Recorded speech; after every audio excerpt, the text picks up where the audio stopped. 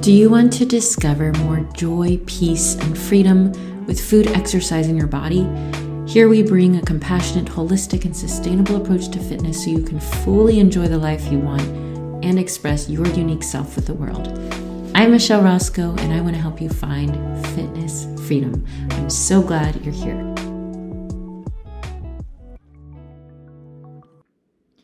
Do you remember lying in bed as a kid before you fell asleep and staring at the shadows on the wall that looked like scary monsters or faces?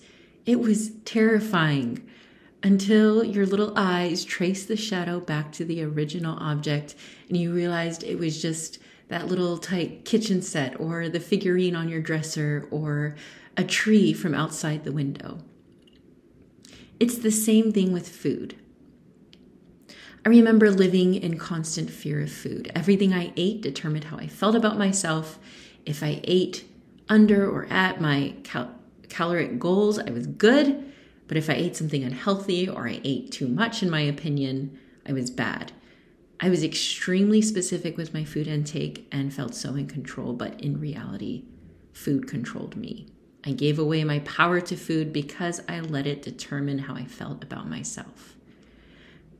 When all we're looking at is the morality of a food, if it's bad or good, or if it will make us gain weight or not, we are looking at the shadow. But if you trace your eyes back to what food actually is, you realize it's just variations of molecular structures. And it's not so scary anymore.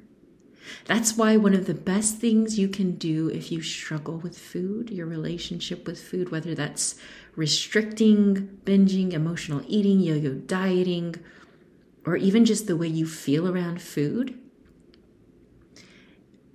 one of the best things you can do is to take a closer look at the food itself, not just the stories you have around it. And mindful eating can help with this eventually, but if you're struggling to listen to your body after years of not listening to it or being out of touch with it, mindful eating can feel like someone is speaking a foreign language to you. And in order to be better at understanding your body in the first place and connecting with your body, you have to start with some more information. So at first, it's most important not to focus on mindful eating, but to educate yourself on how food works and what food is. This replaces curiosity with fear, because when there's curiosity and there's interest, that helps us be more open. And openness is kind of the opposite of fear. It's not that controlling tightness. It's this curious openness. So it's an important step in improving your relationship with food. How does this look? How does this look for you? No matter where you're at in your food journey or fitness journey with your body, whether you are on the road to recovery, you haven't started, or you feel like you're an expert. How does this look? I'm going to give you 3 things you can do to empower yourself with food and take the fear away so you can make choices where you're the one in control, not the food. Here's number 1. This is so key. Learn how nutrition works in your body beyond calories. Energy balance is important, but if you're feeling activated and fearful around food, you're worried about making the right choice and sometimes sabotaging your efforts, take the focus off of calories or even nutrient density or nutrition in general and learn more about just how food works in your body. And I'm talking about on the very scientific basic level how food works in your body. For example, did you know that women tend to crave dark chocolate around menstruation because it contains magnesium, which is lost in our blood? Or that there isn't just one type of protein, but 20 different building blocks that make up protein with names like lysine and tryptophan? I challenge you to look at food on a more basic scientific level, like searching up the literal molecular structure of fats, proteins, carbohydrates. I go over this in my program in detail because it is such an important part of improving your relationship with food and making healthier choices. But you could just go onto Google and search molecular structure of fat. Go ahead and type that in, and you'll get a scientific explanation of how fat works. I encourage you to read it, to look at it until your eyes bleed and you're like, this is so boring, or you might find it fascinating. Then think about that, whatever you learned, whatever information you gathered, the next time you use olive oil or spread butter on your bread or see fat in a nutrition label. Here's something that you can take away from this point. Reality is the best antidote to our fears. Take away the stories and all you have left is what is. And what is healing. Not our stories, not our fears, but what actually is. And that's presence. Side note, if you want to get into this, check out Loving What Is by Byron Katie. How crazy that food can take us. This point about food can take us onto a mention of Byron Katie. Check it out. Number 2, knowing how food works chemically, start to notice how it interacts with your unique body. And I'm not just talking about the numbers. I'm not just talking about,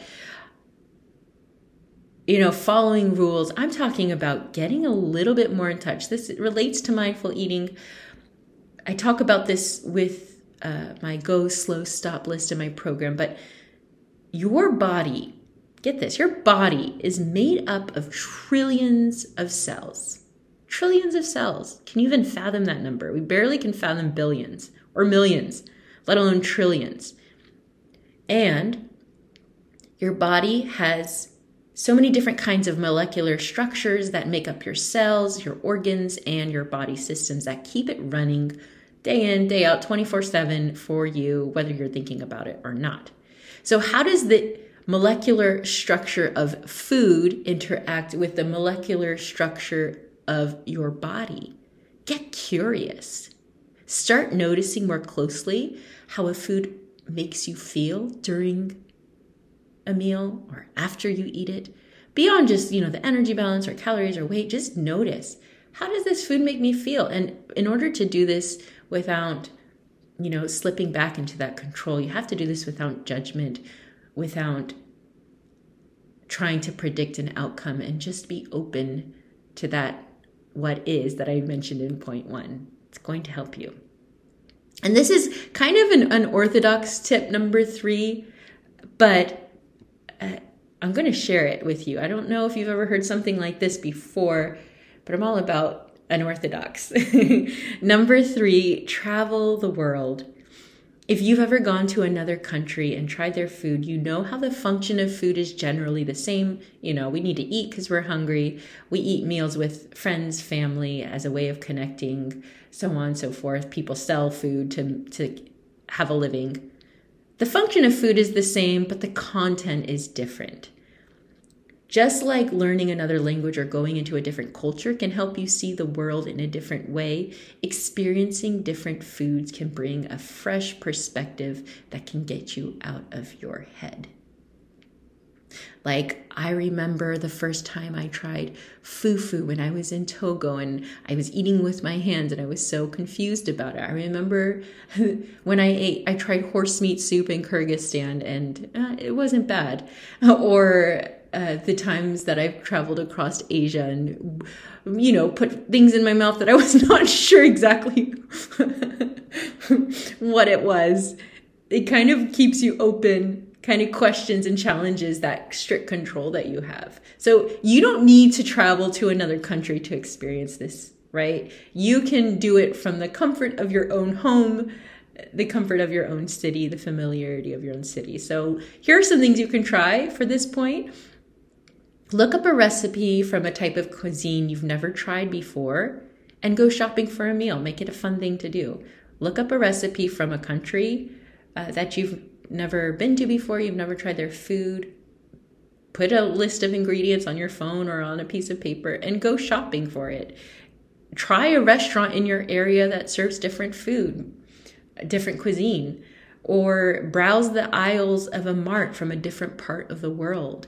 Maybe that you're an Asian mart, or there's an African, or a different European mart. I know those are very generic terms, and there are many countries within those continents, but this will activate the curiosity muscle in your brain around food and get you out of that stuck mode.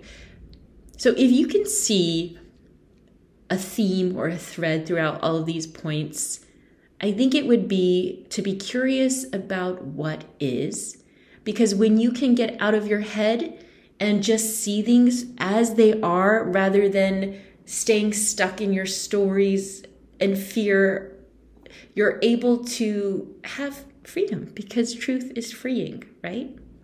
Reality is freeing. So these are 3 ways that you can do it. If any of this was helpful for you, let me know. You could message me on Instagram. I'll give you my handle in the show notes. You can also email me. I'd love to hear from you. And if you have any ideas about how else you can do this to remove this fear around food, I'd be happy to hear it. If you're not sure where to start with this food thing, or what to learn next, or really how to get out of this stuck, fearful place, I get you. And I created my program, The Holy Grail of Holistic Health, to take out the guesswork for you. It gives you the step-by-step practices, the knowledge, the tools, and support to really remove the scary shadows that you see around food and exercise and your body, and have more confidence and peace with food and exercise and your body. You can go into the link in the show notes to join. You can also get my free 7-day emotional eating guide if that's something that you struggle with, going up and down with your eating, in the link in my show notes. It will improve your relationship with food in less than a week with simple and empowering practices you can do daily. That's for free, completely for free. And if this was helpful for you, please rate this, review this, and let me know. I would love to hear from you. Have a wonderful, beautiful day.